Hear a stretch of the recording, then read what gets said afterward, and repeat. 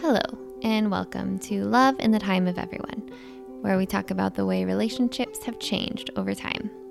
I'm your host, Emily Diekman. Today's guest is named Carlos Valenzuela, and he's the author of a new book, Letters to Young Carlos, a novella based on his experience growing up in Agua Prieta, Mexico. I sat down to talk to Carlos, expecting this to be a story about what it was like to grow up gay in one really specific time in one really specific place. We did talk about that, but we also talked about lots of other stuff, like musical theater and traveling and how you define a romantic relationship. Our conversation was really fascinating, and it seemed fitting, for some reason, especially during Pride Month, to let this story be a little bit less linear, in favor of highlighting how multifaceted Carlos is, and to highlight how, even though his sexuality is a really important part of his identity, there are many more pieces to that identity, and to the story of his life. One of the most important themes we talked about in our conversation was friendship, a particular kind of friendship that, in some ways, goes hand in hand with a particular kind of loneliness. Do you have anybody in your life? I don't know if anybody else does, but that you don't remember meeting them because they were like always there. I mean, besides your immediate family, I don't remember meeting Gustavo. I mean, I think our mother said that they had us as babies in a playpen together when we were growing up. So there was never a time when we were formally introduced. As a kid growing up in Agua Prieta, Carlos was obsessed with musicals and film. Carlos and I had that in common. He wanted to be a movie star when he grew up. So when Gustavo knocked on his door one day and asked if he wanted to come over and play theater, Carlos just about died. And he was a newspaper boy, and he delivered the paper in Agua Prieta on the Mexican side. So he rode his bike up and down our street delivering the newspaper. And he did knock on the door and come and ask for permission from my mom if I could go and play at his house on Saturday and play theater. And so, of course, I wanted to be a movie star already at that time. I was destined to be a movie star. And I said, and my mom said, gave permission. And I went and we started playing every Saturday. We had our little playhouse, and we had smaller kids come and sit with us, and we lip sing. We would lip sing all the Mickey Mouse songs. You might have to think about it a little bit to get to just the right memory, but I bet if you do, you'll find a memory from your childhood that makes you feel the same way Carlos and Gustavo did on these weekends.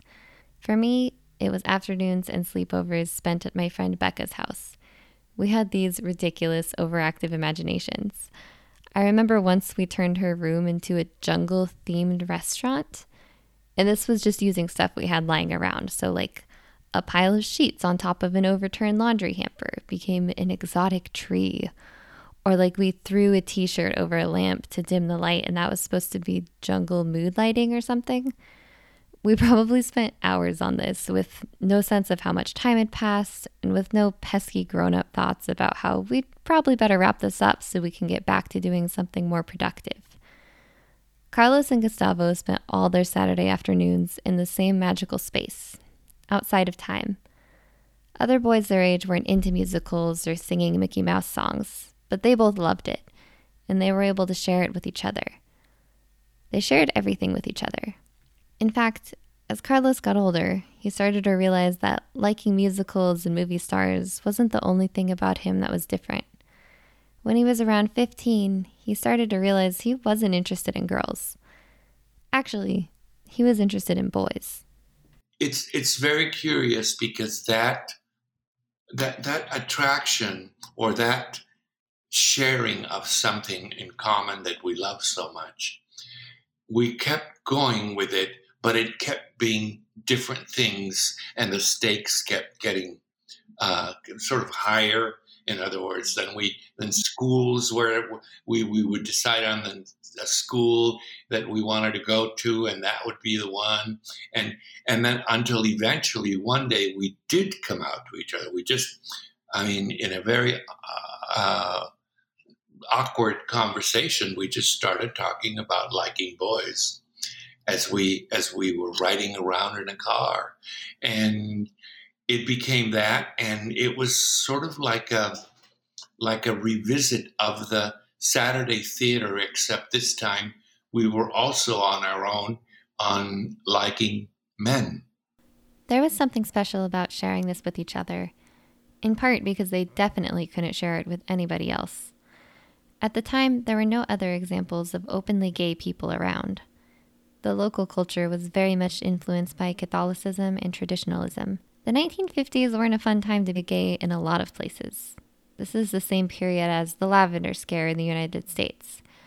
Homosexuality was still considered a mental illness by the psychiatric community as well. Plenty of studies have pointed this out. Plus, if you're Mexican or you know any Mexicans, you know this already. But the idea of machismo, or essentially a strong sense of masculine pride, made things in some ways even more difficult in Mexico. Stanley Brandis, an anthropologist at Berkeley, says that in traditionally Mexican cultures, part of machismo is, quote, a constant attempt to force masculine rivals into the feminine role in a never-ending quest to avoid adopting the role themselves, end quote. So from the perspective of machismo, the real and very big problem with homosexuality is about violation of gender norms rather than sexuality. The important thing in this culture was for men to act strong and manly. That means not doing or enjoying anything that might be perceived as feminine, like, say, singing along to Mickey Mouse songs. This mindset was so internalized in some parts of the country that it's not just that gay people feel unaccepted by others, but that they start to hate themselves too. It's what Carlos calls the homophobia of the gay person. In other words, we are homophobic ourselves because we don't necessarily initially see ourselves married, especially to a man or to a same-sex person, especially in the 1950s. So that was very scary to think of the fact that you would actually going to take up house with someone. So nobody wanted to be gay, especially not Carlos and Gustavo. The first LGBTQ plus groups in Mexico didn't form until the 1970s, and those were in places like Mexico City and Guadalajara, not teeny tiny Agua Prieta.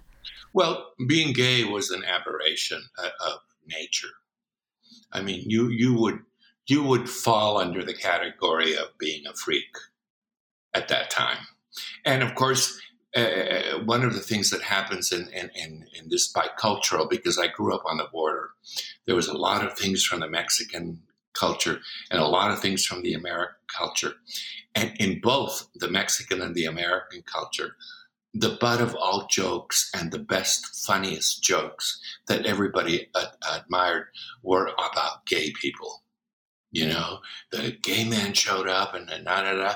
And so it was very, very low on the totem pole as far as desirability to be anything near that.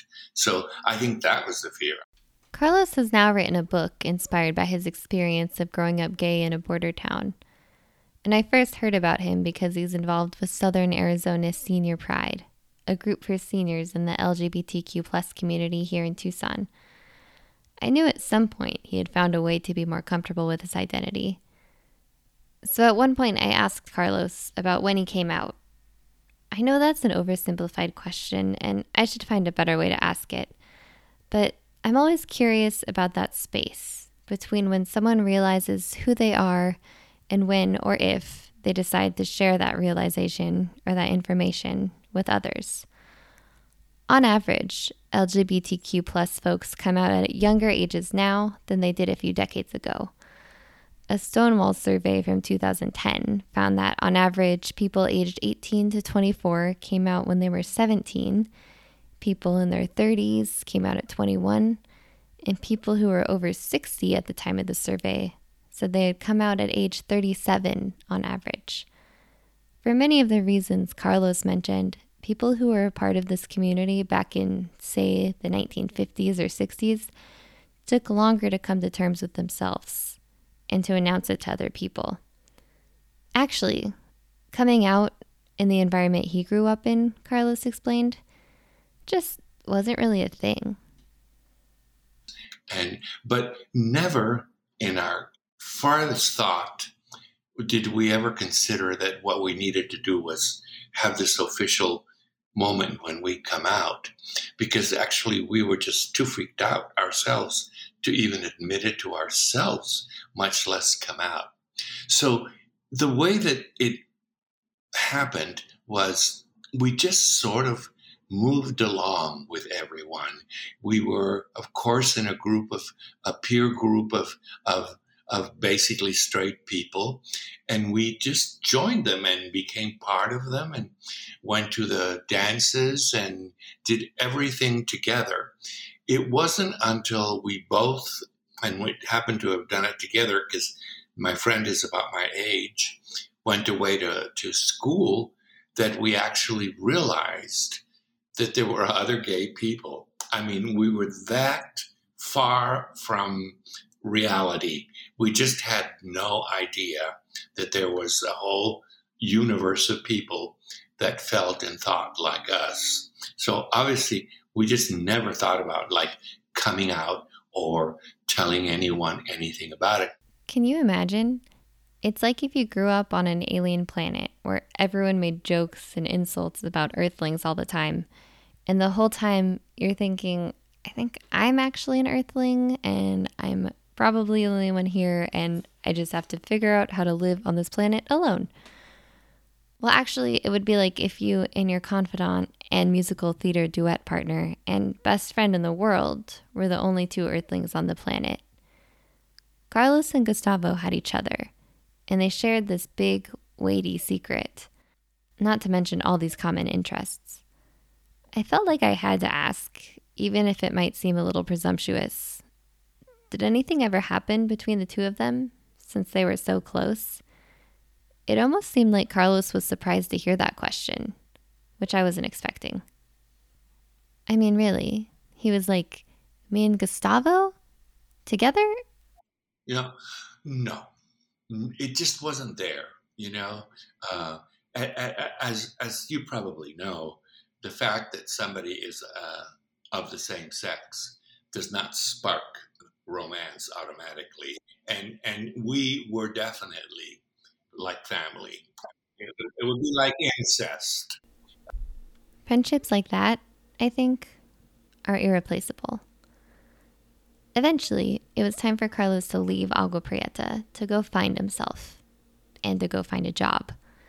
The first time he met a gay person besides Gustavo was when he moved to San Francisco for college. He ended up getting a job and meeting a lot of other gay people because, well, it was San Francisco in the 1970s. And I went to work for Levi Strauss, the jeans company in San Francisco, which was like Disneyland for me because it was 1971, and it was right after the flower child people and pot and poppers and everything, and so San Francisco for me was like a workshop on being gay because I had not experienced it before. With that workshop on how to be gay completed, Carlos was transferred to Argentina and then to Brazil, where he met his first lover, a man from Rome with the deliciously mysterious name Mooney Ezra. I feel like I'm in love with Mooney Ezra just based on his name. Things were good for the two of them.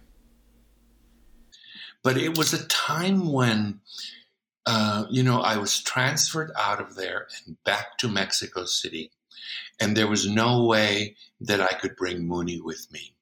I mean, it was just not possible. He didn't have the visas. It would look terrible if I told the company, I have to bring my best friend with me because, I was already struggling with the corporate world. It was just too hard. And so, unfortunately, that romance dissipated. And but never. It was a wonderful relationship, but it just had to be over. It was just a sign of the times. After Mooney, and I mean, who could replace someone named Mooney Ezra, right? Anyway, after Mooney, Carlos was single for about 10 years. Then in quite a long-term relationship, like buy a house together long-term relationship. But for the last 20 years, he's been single. And for the last 10 years, he hasn't even really dated. And since the millennium, and for the last 20 years, I've been very single. I mean, I initially I dated, but in the last 10 years, I can't honestly say that I've even done that. And I often wonder now if the natural state of humankind, I should say, is not actually to be single. I mean, we're born alone, and we die alone, and I consider now that anything that happens in between, from cradle to tomb, as the song says, is on a loner. I think they're loners to us, and they're never ours. That's how I feel. I want to pause here for a moment to point out an interesting linguistic tidbit. Carlos is saying loners as in loan shark or car loan, Loan. But when he first said loners, I thought he meant solitary people, like Loners loners. Considering everyone we get in our lives is just being lent to us, perhaps it's better for us to remain solitary. In other words, because everyone is alone, maybe it's better to just be alone. Back to Carlos, though. And if you are committed to your partner's or your significant other's happiness, you have to be open to the idea that they might find it someplace else. So I turn this around my head a lot, over and over and over. And I come to the conclusion that for me, being single is perfect. When I first sat down to talk to Carlos, I was so curious to hear just all about his relationships. To be fair, I guess this is a podcast about relationships, but sometimes I wonder if I'm contributing to our culture's near obsession with being partnered. Does that make sense? Like, settling down into a monogamous relationship is the norm, but just wanting some form of ongoing romantic love in your life with someone that you live with is also considered normal. And, not everyone wants to approach love in the same way. Not everyone even wants it at all. I think this familiarity with being different or feeling like the only person like him in a community or a company or a group has made Carlos really accepting of other lifestyles. And that's kind of where our conversation went. I've studied the relationships around me, and of course, introspectively a lot myself. And I just like the idea that, whatever it is you define as your relationship, however you think it's going to go down and however you're going to do it, that is your form of love. I have friends who have significant others who see each other once a week. They live in separate homes and they get together once a week, maybe not. And, and when I was speaking to to this one person, he told me, what people tell me all the time? They don't understand my relationship. They say to me, you deserve better. It's like you're not getting the whole meal. You're not getting all the courses. There's actually a word for this, by the way. Canadian sociologists Laura Funk and Karen Kobayashi have researched the phenomenon and termed it living apart together.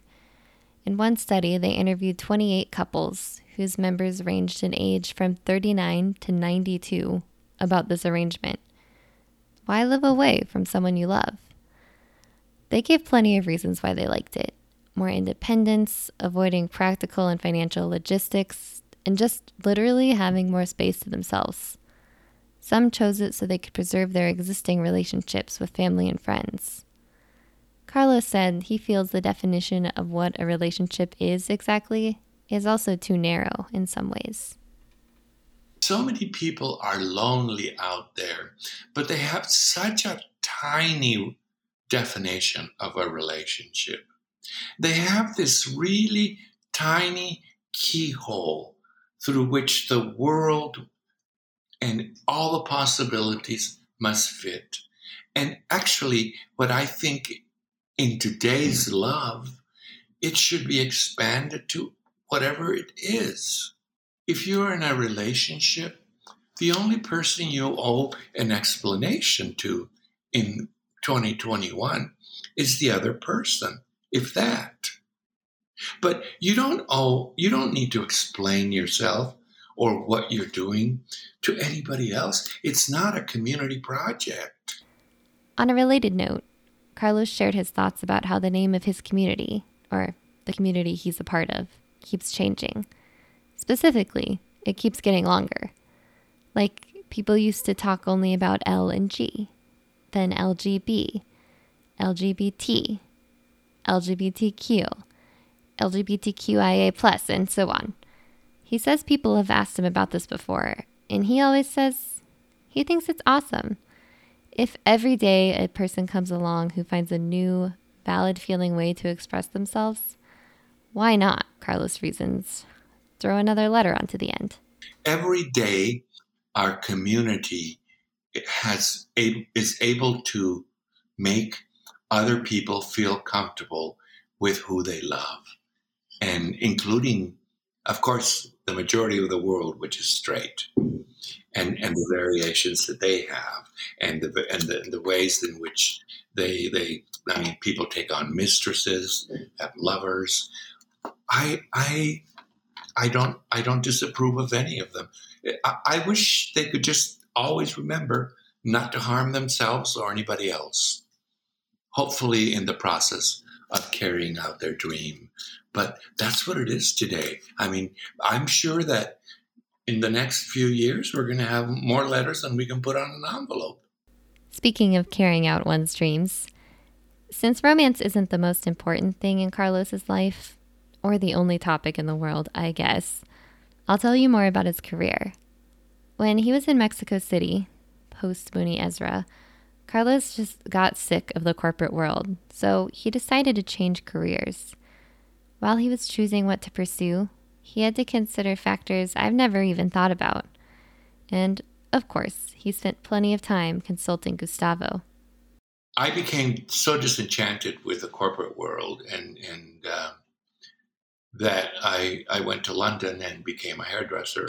And that I credit with really liberating me. And I chose to go to London because the career of hairdressing wasn't really my choice. It wasn't like something that I said, oh my God, I wanted so badly to be a hairdresser. It was really more because I saw how the beauty industry embraced gay people.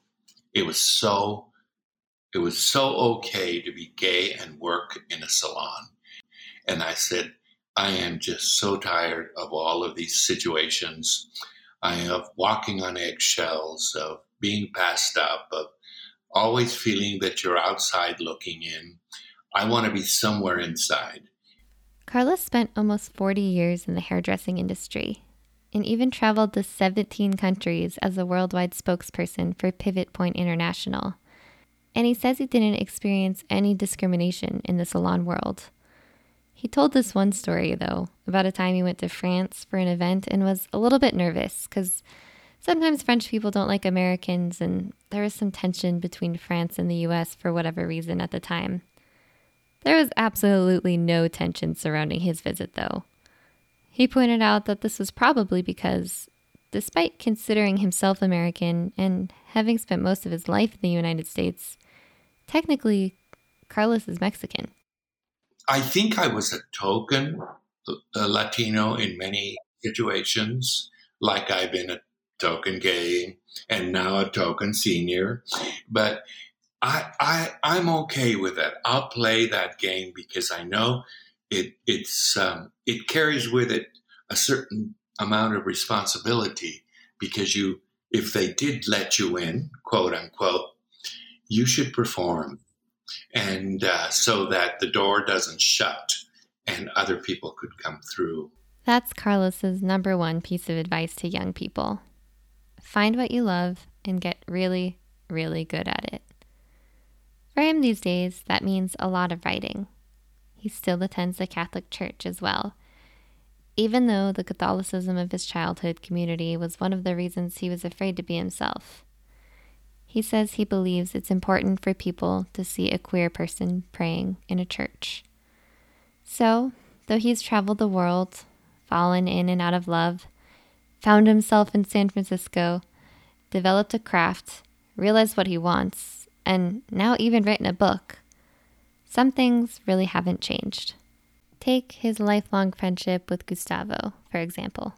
Yeah, it's very funny because we can talk for hours. And when I was growing up, we used to ride around. We used to ask for the car and then drive around the few streets that were in our small town for an hour and a half, and then we would come home. And that was a time when we still had wall phones. You know, the kitchen phone, I remember, it was yellow. And as soon as I got home from riding around for an hour and a half, the phone would ring, and it was my friend Gustavo, and we would be on the phone for another hour. My mom would say, "You just saw each other for an hour and a half. What are you talking about?" And I don't know, but still today, I mean, we have about an hour's chat on Sundays on Sundays, and we could go on forever. But it's just that's the way it works. It's wonderful to have that kind of friend. I don't think there is any kind of a friend as valuable and as loved as those friends we have from childhood. Thanks so much for listening to this episode of Love in the Time of Everyone. A big thanks to Carlos for the chat and to Keith Ashley of Southern Arizona Senior Pride for introducing us. You can buy Carlos's book, Letters to Young Carlos, on Amazon. It's a fictional story based on his time growing up in Agua Prieta and inspired by the concept, what if we could write letters to our younger selves?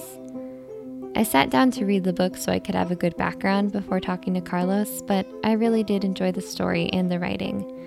It was recently named a finalist for the novella category in the 2021 International Book Awards. You can keep up with Carlos at his website, carlos-valenzuela.com. Thanks as always to Local Kindergartner for the theme music, and to Bridget Thumb and Kathy Rivers for all of their help. If you like the show, please subscribe, rate, leave a review, do what you can. We're going to close, of course, with a quote from Carlos's book. Dear young Carlos, you found a real friend, one who hears the song in your heart and will sing it back if you forget. One with whom you can stand naked to bare your soul and without shame. A real friend is a master teacher.